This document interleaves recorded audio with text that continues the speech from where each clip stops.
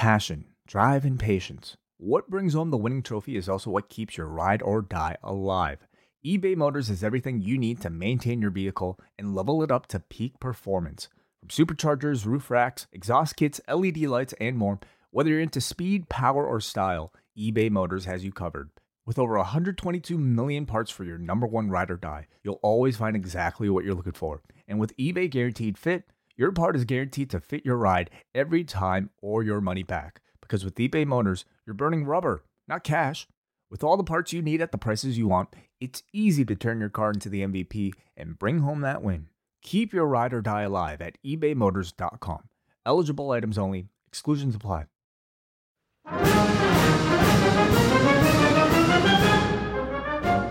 Hello, everyone, and welcome to the Long and Winding Royal Road, a special episode. I've gone on a long and winding road from my home, where I normally record this show, to the what do we call this place? Chateau de Fucked Up. I guess the house that MP3's built. There you go. So I'm in the home of noted punk rocker Damian Abraham, the host of his own podcast, Turn Out a Punk. Yes. Media celebrity, did a show for Vice called The Wrestlers. Great show, by the way. Thank you very much. I really appreciate that. That means a lot coming from you. I mean that honestly. And he was kind enough to say, WH, for the last show of 2022, why don't you come to my house and we'll talk about kind of not the 90s of All Japan, but the 80s of All Japan, because we're going to talk about somebody Damian has met in person who started off in All Japan in the 80s and then became a bigger figure in the 90s somewhere else. But we'll talk about him in a second. But Damian, thank you so much for inviting me over here. It's an honor to have you here because I've been a fan of you for a long time. Speaking, continue on the long and winding road. I think, yourself talking about Japanese pro wrestling, kind of bringing it into, because at the time, like now it's a different world we live in where there's a lot more sort of accessibility to Japanese wrestling product for people in North America and in the English speaking world. But at the time it was still pretty underground. I had friends that traded tapes, so I kind of was familiar with it, but it was like you and your former broadcasting partner kind of contextualizing a lot of stuff, hearing that and the work of Bahu, FMW, and Bahu's work kind of preserving that stuff, and Mouth doing those FMW DVDs. Yes. That was like, this is what got me into this stuff. So it's an honor to be here. I feel like, being a fan of the show, I'm one of the least knowledgeable guests you will ever have on here, but I do have personal experience that relates to the topic. That's the most important thing, but it's okay. You don't have to be a huge fan of 90s All Japan to be on this show. I've had tons of guests who aren't necessarily super fans of it, but like I like introducing it to people. But we're not going to talk about 90s All Japan. Maybe the next time you're on the show. Oh, I would love to, because I think we'll watch a match from that era. Yeah, and I think that's like, that's like, to put into music terms, which is obviously where I spend most of my time. That to me is like, like that is the Stooges or the Black Flag, like just canonical, the best wrestling of all time. And I think if you are a wrestling fan, you watch that stuff. Yeah. And so I'm very much familiar with it, not nearly as familiar as some of the guests who have been on. I feel weird if I'm following directly after Tom Lawler, which is going to be big shoes to fill, but he can't punk rock out like you can. And I actually, when I met him in person, the thing we bonded over was John and Way. I went up to him and I said, "Hello, I'm a friend of John and Way's." And that was my in. That's going to be my in person, besides like having done a podcast with Tom. But we're here. This is our last episode of 2022. And I wanted Damian on this show to talk about a match from the 80s. We're going to talk actually about someone who's not really associated with All Japan necessarily. He's more associated with a company called Frontier Martial Arts Wrestling, FMW. As you can see, this T-shirt signed by the person we're going to talk about. His name is Atsushi Onita, but he started off in the All Japan dojo. He was actually considered really the true first graduate of that dojo, not Misawa. The Misawa debuted earlier. No, sorry. Jumbo debuted earlier. He's like a peer of Jumbo Tsuruta and Genichiro Tenryu, but Jumbo trained with the Funks in Emerald, Texas. Onita actually trained in the All Japan dojo with like the guys like Baba and all the other guys training people in that dojo. So he's from that system. It's interesting. We're going to talk about like his career trajectory from being a junior heavyweight in All Japan Pro Wrestling. Then he retires for a little while, and then he goes to create FMW, and really modern deathmatch wrestling is attributed to him. I think modern wrestling in a lot of ways could be attributed to him too. Like just in the presentation of it, like obviously the modern deathmatch stuff, which has become very mainstream at this point. But I think you look at the influence he would have on ECW and kind of the cross-pollination that would go on there. And I think it is pivotal to like where wrestling is now. And I think that's the thing about him that I love is that he's constantly reinventing himself. Like he was elected to the Japanese Diet for a while and then he had to leave because he had a threesome with a porn star. And I think it was like the receptionist for the Minister of Transportation or something. And it's in his office. And he's this guy who he's like a less evil Ric Flair in a lot of ways, in the sense that he is like, he's just always there and always finds a way. Jeff Jarrett-esque in some ways too. Like he's always going to be, and he's just got that charisma. Anyway, I don't. He's but you know who else got elected was the great Sasuke with a mask on, without using his real name. So it doesn't really say too much about the Japanese Diet, to be honest with you. Antonio Inoki got in, and he was like riddled with just as many scandals as maybe more than Onita, to be honest with you. So, anyways, getting elected to the Japanese Diet isn't really an accomplishment. It's kind of easy, really, if you think about it. But anyways, I will say, if you're going to get elected to something like that, you have to get kicked out spectacularly. And I think it's hard to overcome that. No, hey, if I was gonna get kicked out of anything like post wrestling, sure, maybe those circumstances would be my way of going out. Threesome in the post wrestling. Well, we won't say anything more than that. Like, Wade's gonna be like, "Oh, I gotta edit that out" or something like that. Anyways, we shall move on. So in the 80s, so this is going to be really interesting to talk about him in the 80s because he was the cornerstone of a fledgling junior heavyweight division in All Japan, which was more known for heavyweight wrestling, but because New Japan really took off with like guys like Tatsumi Fujinami, Dynamite Kid, Tiger Mask, and they really popularized New Japan's junior heavyweight division, which was like gaining popularity throughout wrestling in Japan. Bob was like, okay, well, I got to do something. Unfortunately, he did not have like the kind of talents that New Japan did, but he had a good crop of guys who were in that weight range, including Onita, including Masanobu Fuchi, who Onita and Fuchi were kind of really tied together as a tag team for a long time. They did excursion in Memphis, I believe. They're part of the Concession Brawl. Yeah, they were there for the second Two-Blow Concession Brawl. And I think they also wrestled in Puerto Rico for a while, which led to Terry Funk. It led to Onita having to stay at Terry Funk's house because he refused to, I guess, let another guy go over him in the way that they wanted him to. And so they beat the shit out of him backstage. And when he was recuperating, he went to Terry Funk's house for a while.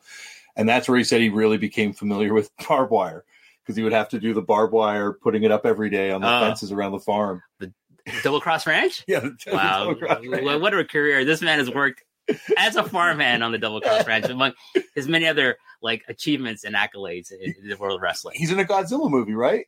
Onita? Yeah. I don't know. Yeah, he's in one when he retired from wrestling and he went into acting. He did one of the Godzilla films. I did not know that. These things we learned about Atsushi Onita here on this episode. But today, we're going to talk about Onita as a junior heavyweight.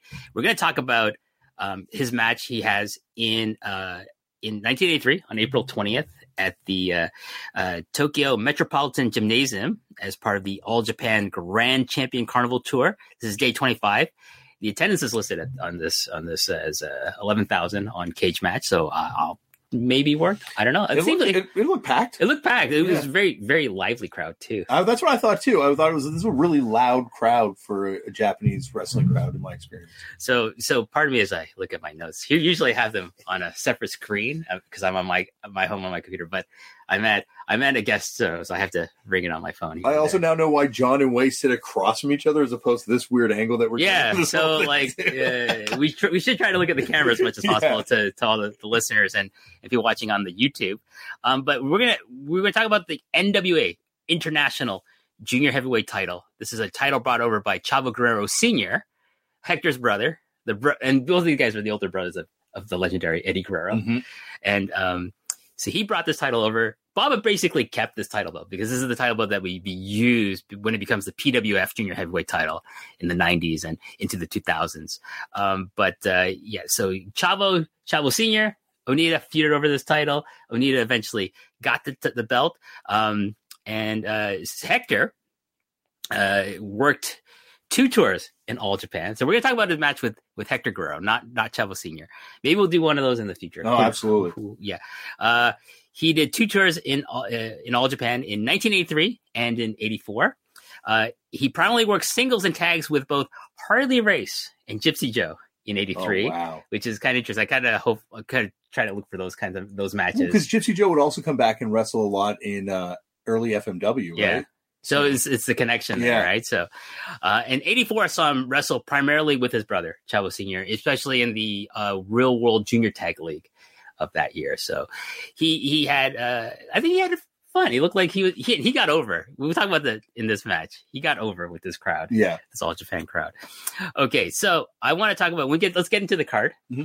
And I want to talk about the other matches that were on this card. So our opener was a singles match between Yoshihiro Momota, who defeated a young Toshiaki Kawada in 9 minutes and 5 seconds. Nobuyoshi Sugawara defeats Masaji Goto in 9 minutes 32. Tag team match, Great Kojika and Motoshi Okuma defeat Rocky Hara and Shiro Koshinaka, 11:44. A lot of these are familiar names, right? Yeah. Koshinaka, Kawada, Kojika. Kojika would create Big Japan Pro Wrestling. So like a future, like a lot of like, I guess it's like before the changing of the guard would happen, but this is when all these young people are kind of first stepping in. And it's interesting to see like a lot of people who started with Baba in the 70s and 80s would be pioneers of deathmatch wrestling in Japan. If I'm Onita with FMW and Kojika with Big Japan Pro Wrestling. Yeah, it's weird how that works too, like that, because it feels like deathmatch wrestling, at least in Onita's case, was really born out of necessity. Yeah. And so it's interesting how, I don't know, where they both kind of come from the same place.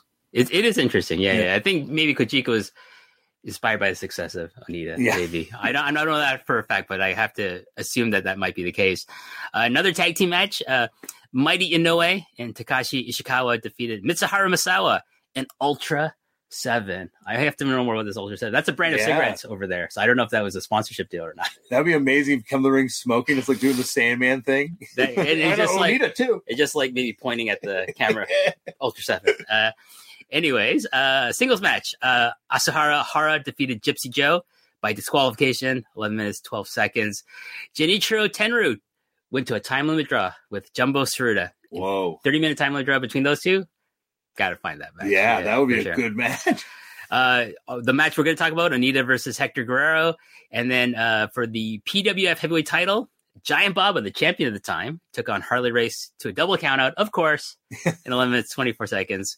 You don't get clean finishes between Baba and Harley Race, who's going to be protected by the NWA. And finally, our main event was a World Tag Team League match. Bruiser Brody and Stan Hansen defeated the Funk Brothers, Dory Jr. and Terry Funk, by countout in 13 minutes and 55 seconds. So, again, the era where no one's going to do a job to each other. And so it's booked like this. But if it was the 90s, there would have been a decisive winner. Bob would have said, put a foot down, said, one of you's going to lose. It's hard to say who he would pick because Hansen was his man, but he loved the Funk Brothers. He loved both those guys. Yeah, I kind of think, though, in that situation, it would be the Funk Brothers losing. I think they would be more amenable to losing than I can see. Well, the interesting thing is, like, we'll talk about this. Like, I'll talk about this on a future episode of like this show when I do my Stan Hansen biography episode. But Hansen was trained by the Funk Brothers, so he has a really good relationship with those guys. So he'd be like, "Oh yeah, we'll put it over Stan. We like him." Yeah, and I think and I feel like Terry Funk, like, that's another person. Like, hearing him on Colt Cabana's podcast, kind of breaking down the difference between Japanese wrestling and American wrestling. He just seems to have such a really good understanding of what's good for wrestling. And that's what he always seems like he's doing, is like, is this good for wrestling at the end of the day? Oh yeah, true professional. Almost everyone in this match. Bruiser Brody, rest in peace. Love Bruiser Brody, but more interested in his own business rather than the greater good of the business. But Stan Hansen, I think Stan has ultimately, he's going to put over the business, but the Funk Brothers, consummate professionals. Yes, absolutely. So for sure. So let's get into this match. It's between Onita and Hector Guerrero for the NWA International Junior Heavyweight title.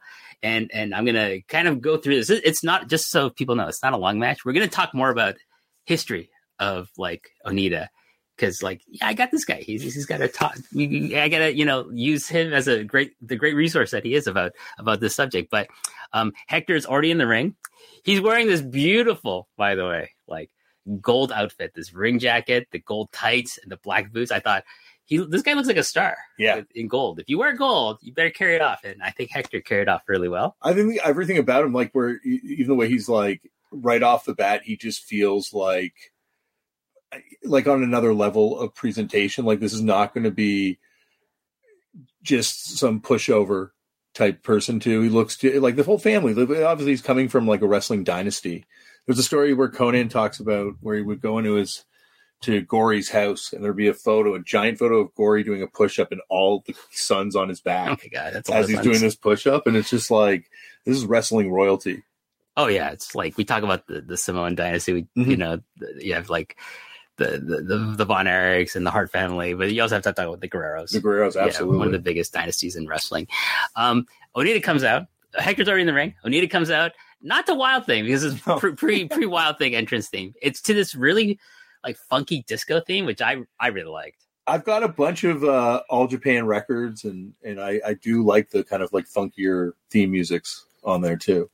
The soundtrack albums you can get when you're in Japan, and they're all like, they're pretty cheap when you're over there. That's like one of the more affordable things I buy when I'm over there. I bought 2 copies of Terry Funk's Japanese records. He sings on them though, right? He sings on them. Yeah, that's awesome. And I gave one to Mike Murray, who may or may not be giving it to Dan the Muffler Ramsky in the future. I don't know. He might just keep that for himself. One's for me. I kept one for myself because I'm like, one of these days I'm going to actually, break out, get a new record player and play this, listen to it. I can help you out with some records when you got a record player. Okay. I've got some extras. Well, there you go. Wow. It's trip to this house is turning out even better than I thought it would be. But Onita's in his trademark blue tights. Mm-hmm.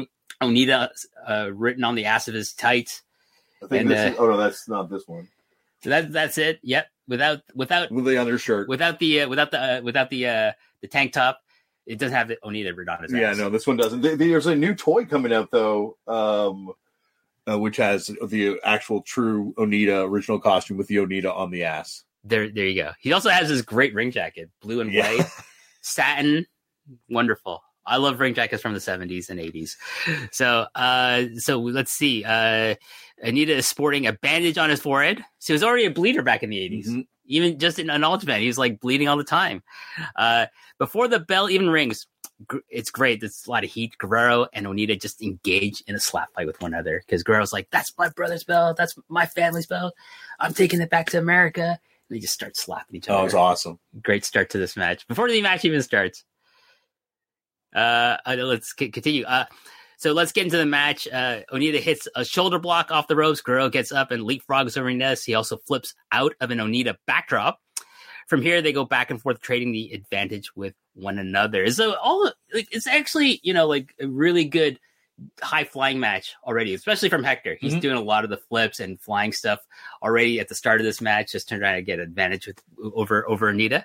And a good size differential too for like, he's a little bit bigger than Onita. And so it has that kind of, fighting from underneath feel to it. Yeah, Guerrero gets the advantage with an armbar that he turns into a hammerlock. Onita tries to escape with a headlock and flip, but Hector maintains wrist control, a big theme in today's wrestling, wrist control. If I never hear that term again, it'll be too soon. I hate that term. Everything old is new again. That's right. Wrist control, important in the 80s and important to one Kazuchika Okada these days.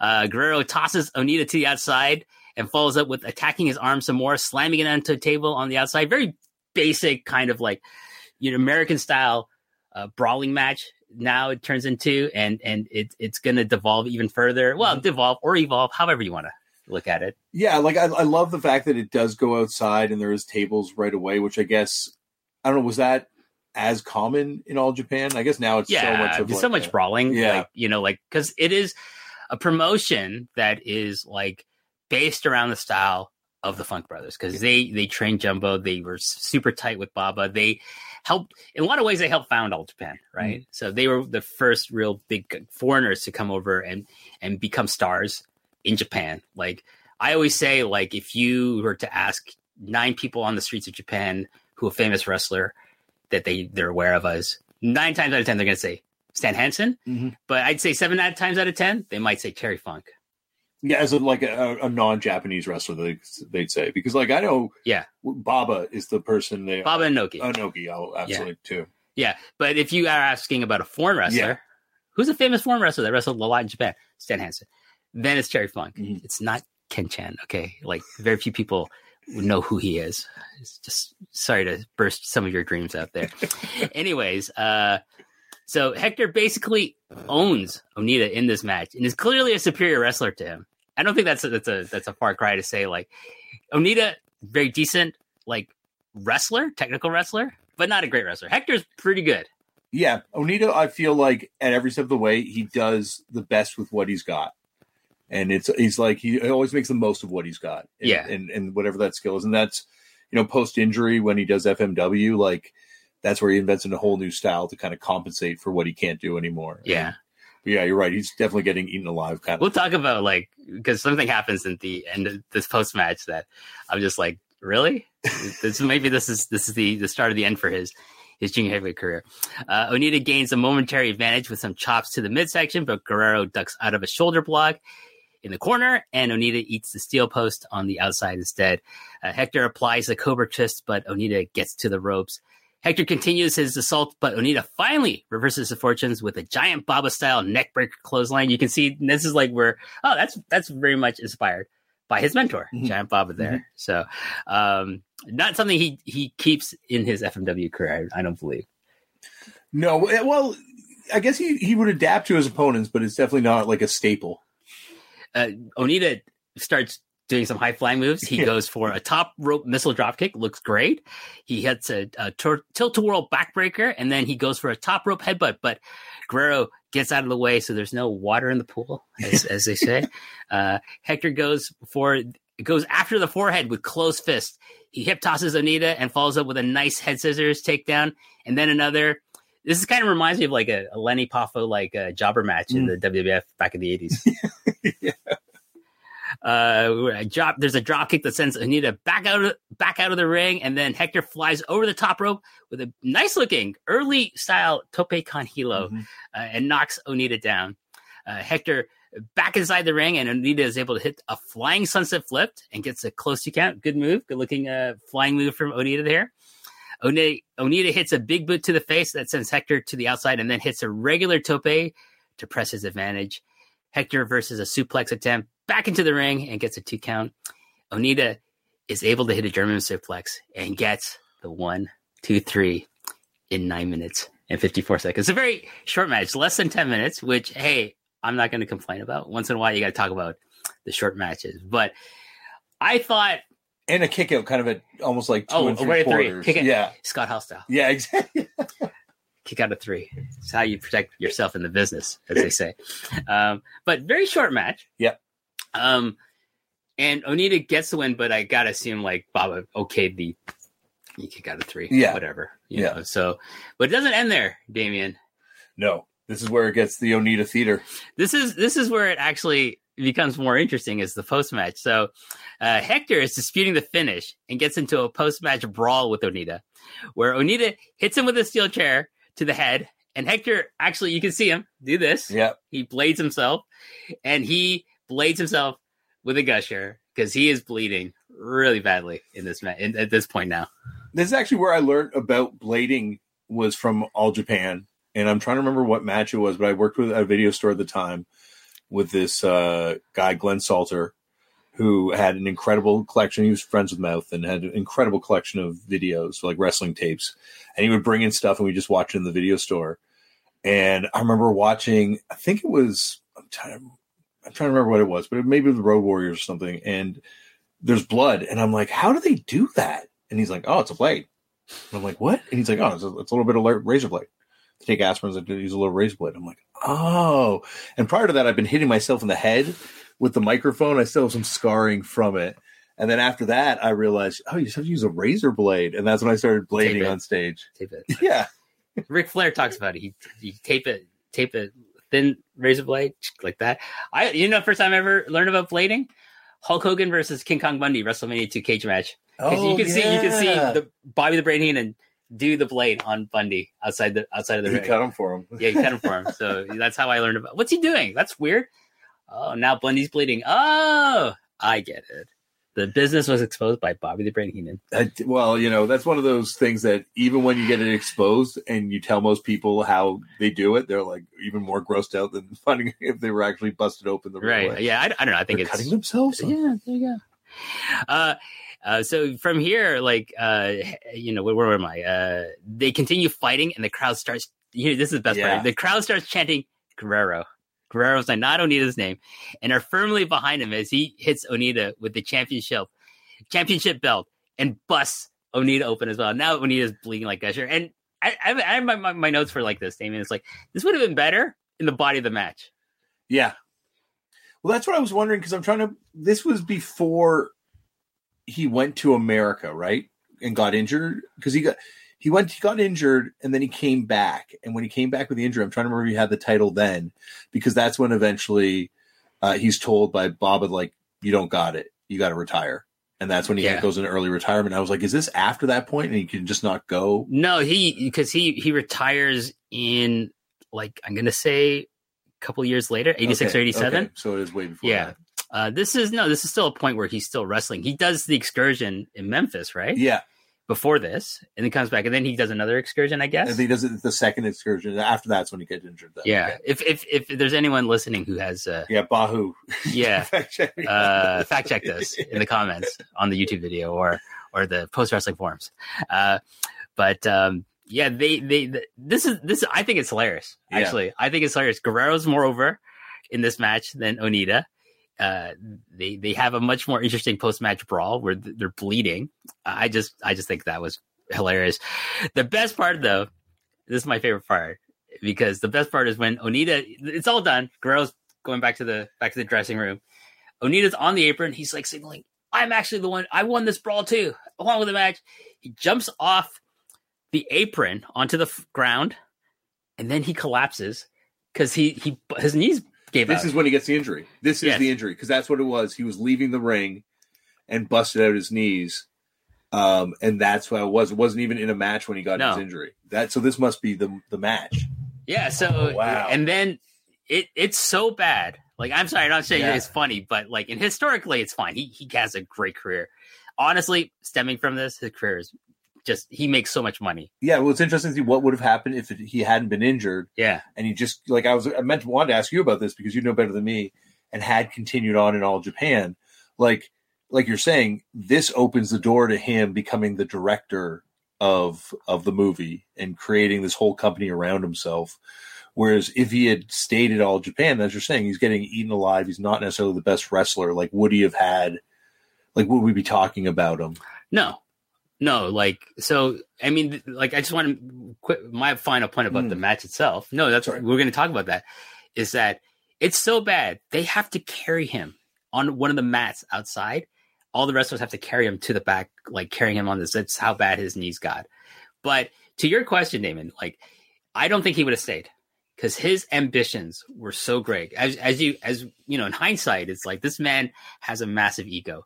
Would he have been happy being just a junior heavyweight wrestler in a company that wasn't known for junior heavyweight wrestling?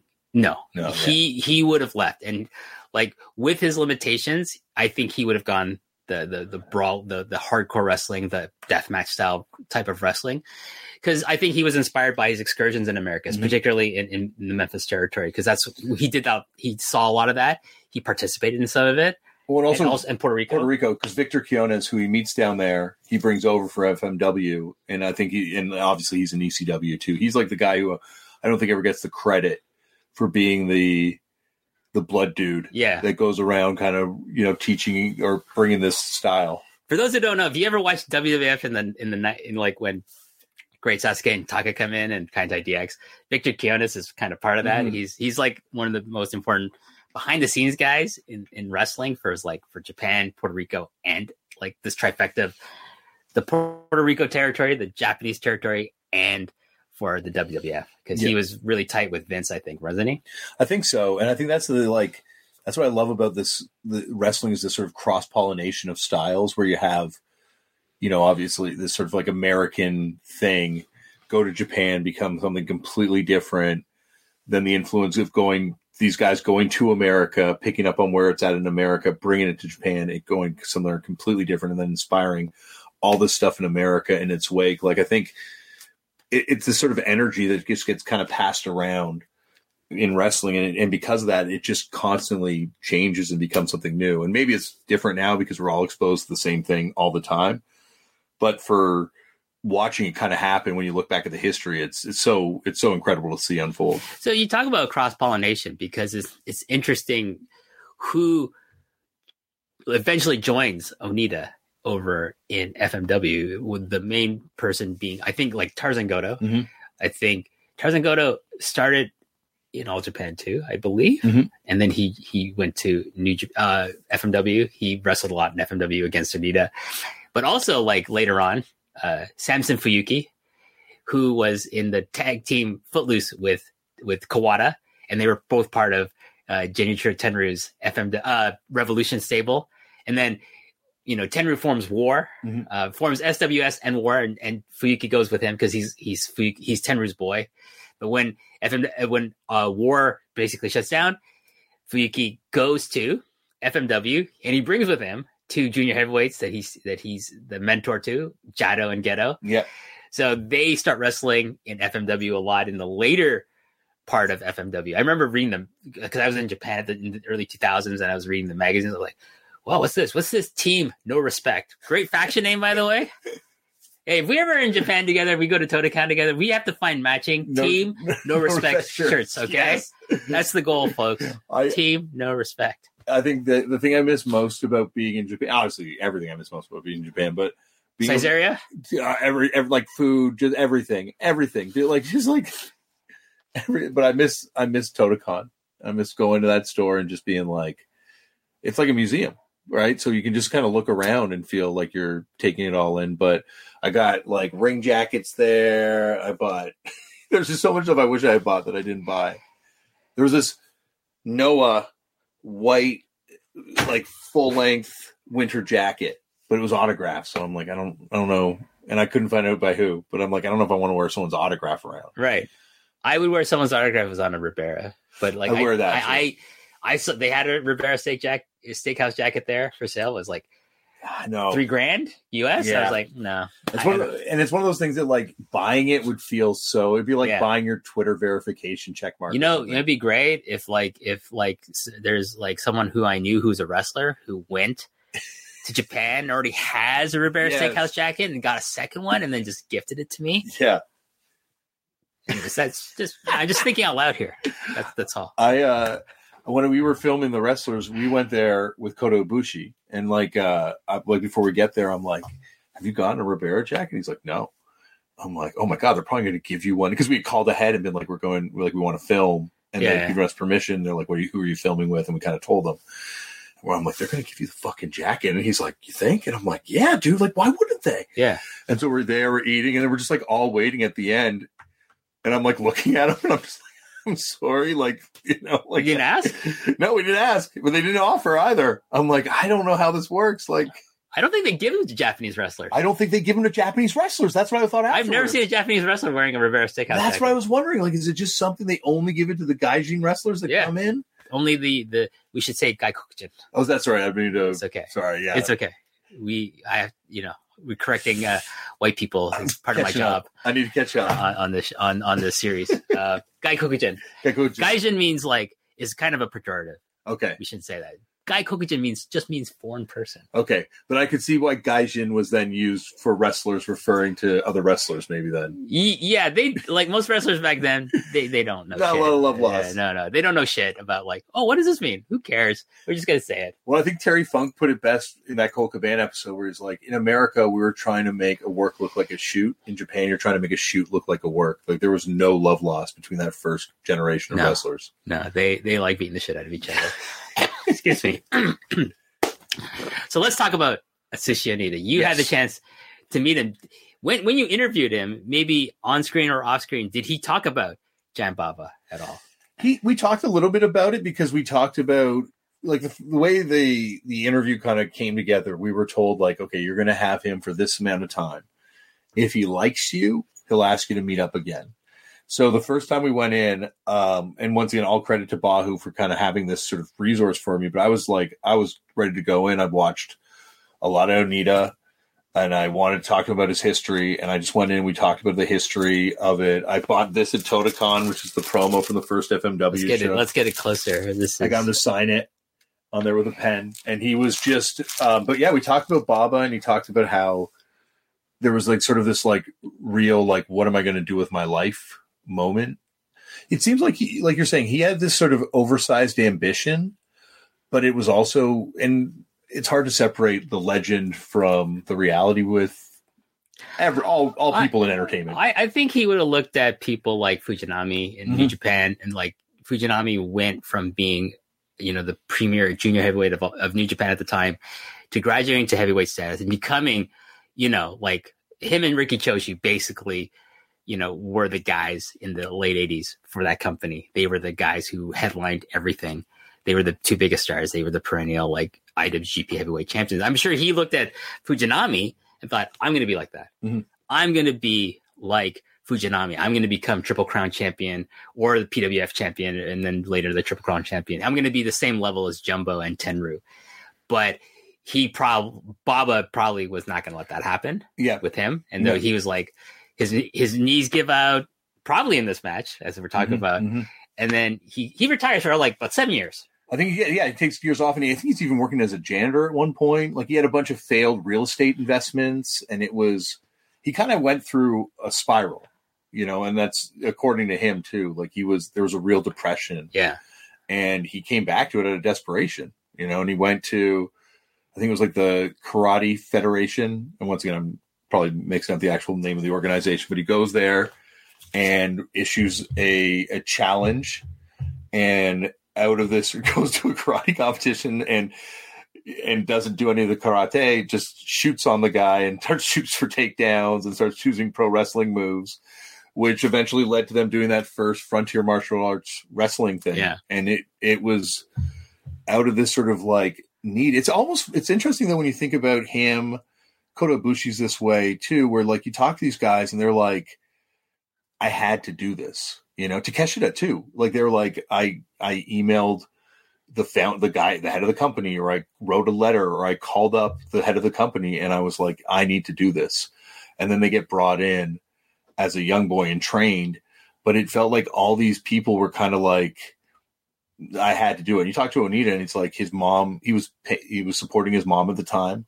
And he turned to wrestling to kind of make it happen. And it wasn't like, well, I'm going to do wrestling because I like wrestling, or I'm going to do wrestling and I hope I succeed in it. It's like, no, I'm going to do wrestling and I'm going to make good on it because I have to. And there's no other way for me to do things. It's been said like he was really like really loyal to Baba when he started off. He was really diligent in the dojo from my reading of it. And like when he was like one of Baba's ring boys, like, taking his robe, taking it back to the ring, to the locker room, things like that. So he was really like loyal to Baba up to that point. But like when his injuries come out, his career seemingly is over. Baba has not any use for him. But it's like basically you can't wrestle. Like I can't use you. I don't know if he offered him a job in the office or anything. Who knows? I don't know. But he becomes like the guy who starts FMW, the guy who pioneers modern, like you're saying, modern wrestling in general, with these because FMW is a clear influence on ECW, but like deathmatch wrestling, this genre that has basically become its own type of wrestling in the sense like I if you only watch deathmatch wrestling and you never watched any traditional wrestling, but you still consider yourself a wrestling fan, like I would say, okay, like that's its own form of it. It's like saying, like you have mainstream films, and then you have different art house films. That's like deathmatch wrestling is like kind of a version of art house cinema for wrestling. Yeah, it's like death metal music or like gore grind music. Like Onita said, he's like, there's country music, there's rock music. He's like, we were the punk metal of wrestling. Yeah. And I think now where it's evolved, like with Freedoms and Big Japan and all this sort of and stuff that's going on in America and GCW, it's now like power violence and gore grind. And it's a lot more kind of a lot of the tethering it to older traditional wrestling is kind of being stripped away as time goes on. Mind you, then it's all come back around. Like now it's on TV with AEW. It's wild to see people that like, I would be like, I remember talking to Chris Jericho on tour one time because our bands toured together on a festival in Australia and being like, you ever watch any of that deathmatch wrestling? And just him being like, no. And then I would hear he's doing deathmatch. He's doing death matches. He did bleed though. He was bleeding in Smoky Mountain. So oh yeah, he must have bled in. Oh god, war. There's that one. Have you seen that Smoky Mountain match where he like it's just sheets? The referee's covered in blood. No. Him and what's his? I can't believe I'm blanking. Tony Anthony? No, the other Canadian guy. Lance Storm. And then Jericho just hits a gusher. He said he was on painkillers because he had hurt his leg the day before, and it's just sheets of blood. So he wasn't above bleeding. Talking about cross-pollination again, we also you think about people that came under Onita's tutelage in FMW. The two prominent names would be, one is Hayabusa, and the other would be Masato Tanaka. And Hayabusa did a short stint for Baba in a tag team with one Jinsei Shinzaki. These are great matches. Unbelievable matches. I'm actually going to talk about. I've talked about one of their tag matches on the first episode of this series, but I'm going to talk about it. Actually, next month's episode is going to be talking about a Hayabusa Jinsei Shinzaki match picked by Alan Cunahan, actually, aka Alan Farrell. I shouldn't really say this because we haven't recorded it yet. I just was in email with Alan, and we're just picking out the schedule for that. So, that's tentatively next episode. That's podcast curse. So I'm fingers crossed that we don't have. We should be okay. Should be okay. But those. So Hayabusa did work briefly for a little bit for All Japan Pro Wrestling. I would have if he jumped. I don't want to get FMW fanboys mad at me, but if he jumped, it would have been fucking awesome. Yeah, I think the thing is, because I think Baba would have pushed him. Yeah, I think he could have. He was one of those guys that I think if he had been in a different, he was carrying that company for a long time, FMW, and if he had been somewhere else where he didn't necessarily have to carry the company, and he could have just been like a guy on the roster and kind of become the star. I think he could have. There's photos of him and Vince. I think he could have been a crossover star. He had such a cool look. And such a cool style. Well, Vince still has look for Al Snow, right? Avatar? Yeah, Avatar, that's right. So Vince was definitely a fan of the Hayabusa there. The other thing with Masato Tanaka I want to talk about is this guy, in between the demise of FMW and the start of 01, he does a brief stint in the post-Exodus All Japan but for whatever reason, he doesn't get picked up by them. They don't offer him a contract, but then Shinya Hashimoto says, hey, come work for me. You and Otani are going to be my guys underneath me. And then he's basically been part of 01 for the last 22 years. So All Japan's lost. When he started, okay, this post-Exodus, what are they going to do? There you go. Tanaka. There, Masato Tanaka. Is he wearing his shorts or his long boys? Long boys, right? No, those are his fire shorts. The fire shorts. His Dangen shorts. The long boys are kind of with a 3/4 length pant. No, they were kind of like when Onita wore football style pants before the jeans. Okay. There's a time where Onita wore that. So Masato Tanaka kind of had a similar look. Okay. But yeah, Masato Tanaka in All Japan, I was like, build the company around this guy. Oh, he's him and Kawada building around him, but no, they didn't get him. Some of those, him versus Mike Awesome on that ECW DVD, I think Barbed Wire, I got it up there, but seeing that for the first time was just what is this? This does not look like anything I had seen before. Just how, and some of their matches I'll just watch on YouTube just over, just being I can't believe how good these two guys were and how and neither one of them ever felt like they hit that potential they could have hit. Well, Mike Awesome also short stint in All Japan in 99 before the Exodus, before he basically goes to ECW. He's doing some All Japan dates with having singles with there's a singles with Kobashi and other people, and he would have been. I think Baba would have pushed, or Masao at the time was a booker. He would have pushed him as the next Stan Hansen in the company. So it wasn't meant to be, folks. And, one of the best big men of all time, I think.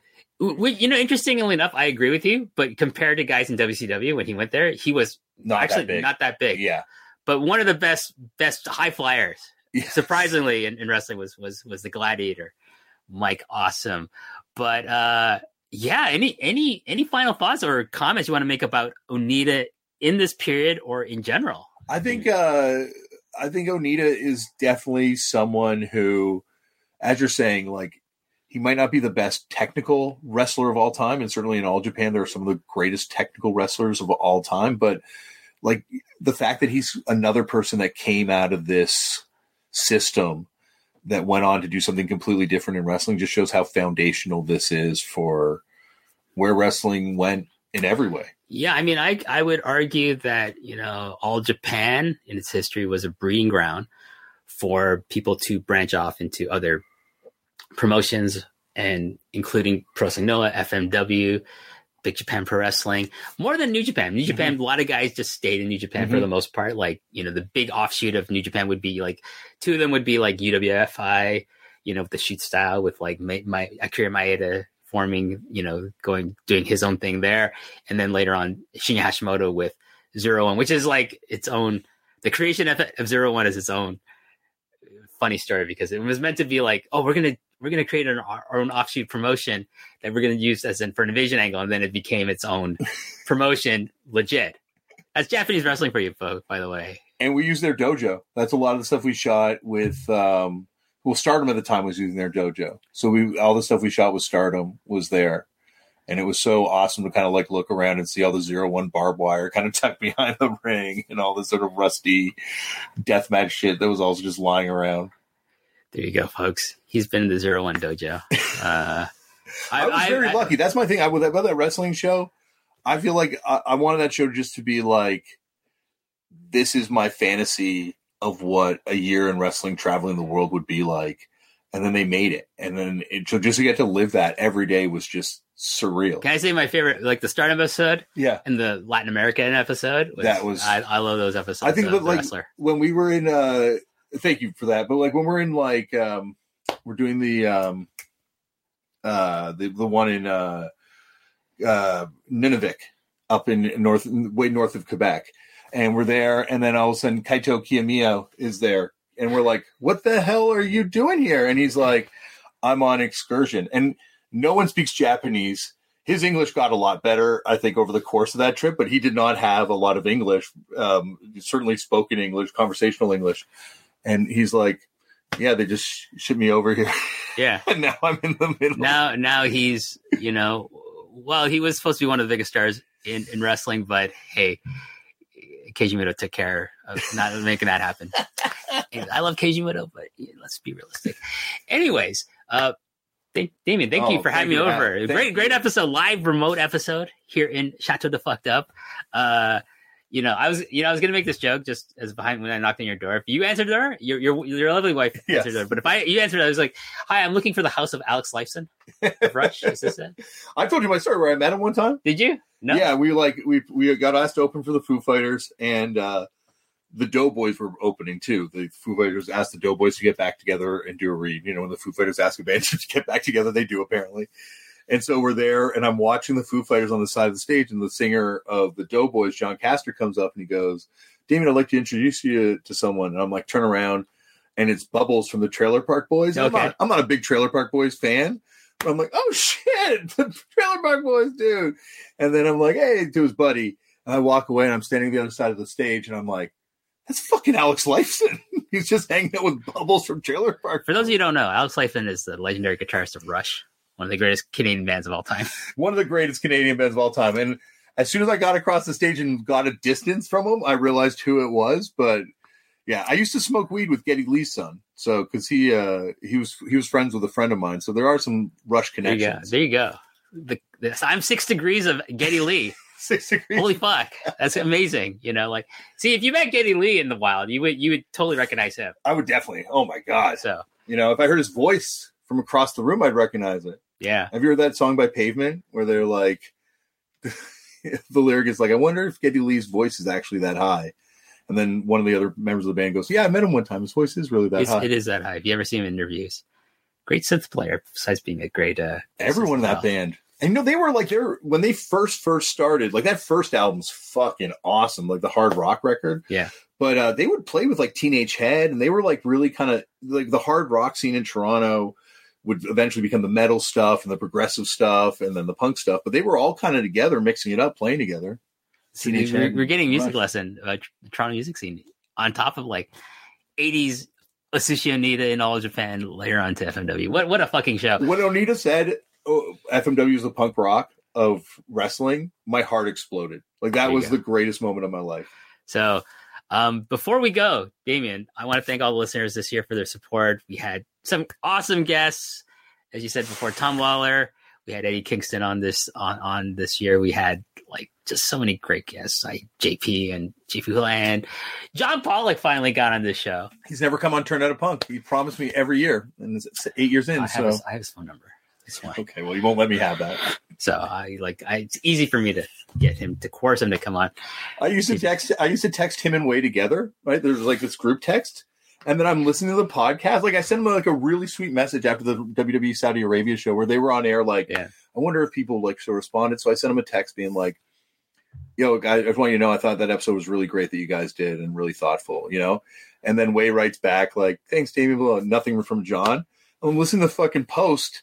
And John's like, "I hate the group text chat I'm in with Damien." Like what the dude? What? John has never said anything bad about me private messaging him. So maybe that's it tells you everything you need to know. But one thing I want to talk about, we got to plug Damien. Like if I had the foresight to remember to wear it, I would have worn the new Long and Winding Railroad T-shirt that's going to be on sale by the time you listen to this. Way has promised me it's going to have dropped by the time you watch this or listen to this. So, hey, go buy it. It's designed by my friend Josh Rosen. It's got the 5 pillars. We decided to add Jun Akiyama to the images.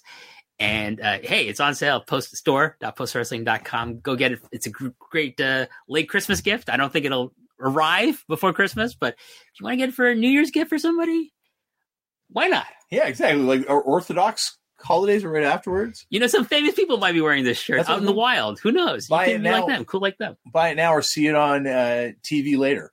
TV later. Like, well, we'll talk about it. I'll tell you about that in private. Anyways, I can't talk about it on air. Well, I haven't told. Yeah, I didn't get to tell my story about the former guest hosts on this show wanting to beat up our camera guy advice. Hello. There you go. All right, but yeah, we're gonna wrap it up here. Next year, 2023 is going to be a big year. Another big year for the show.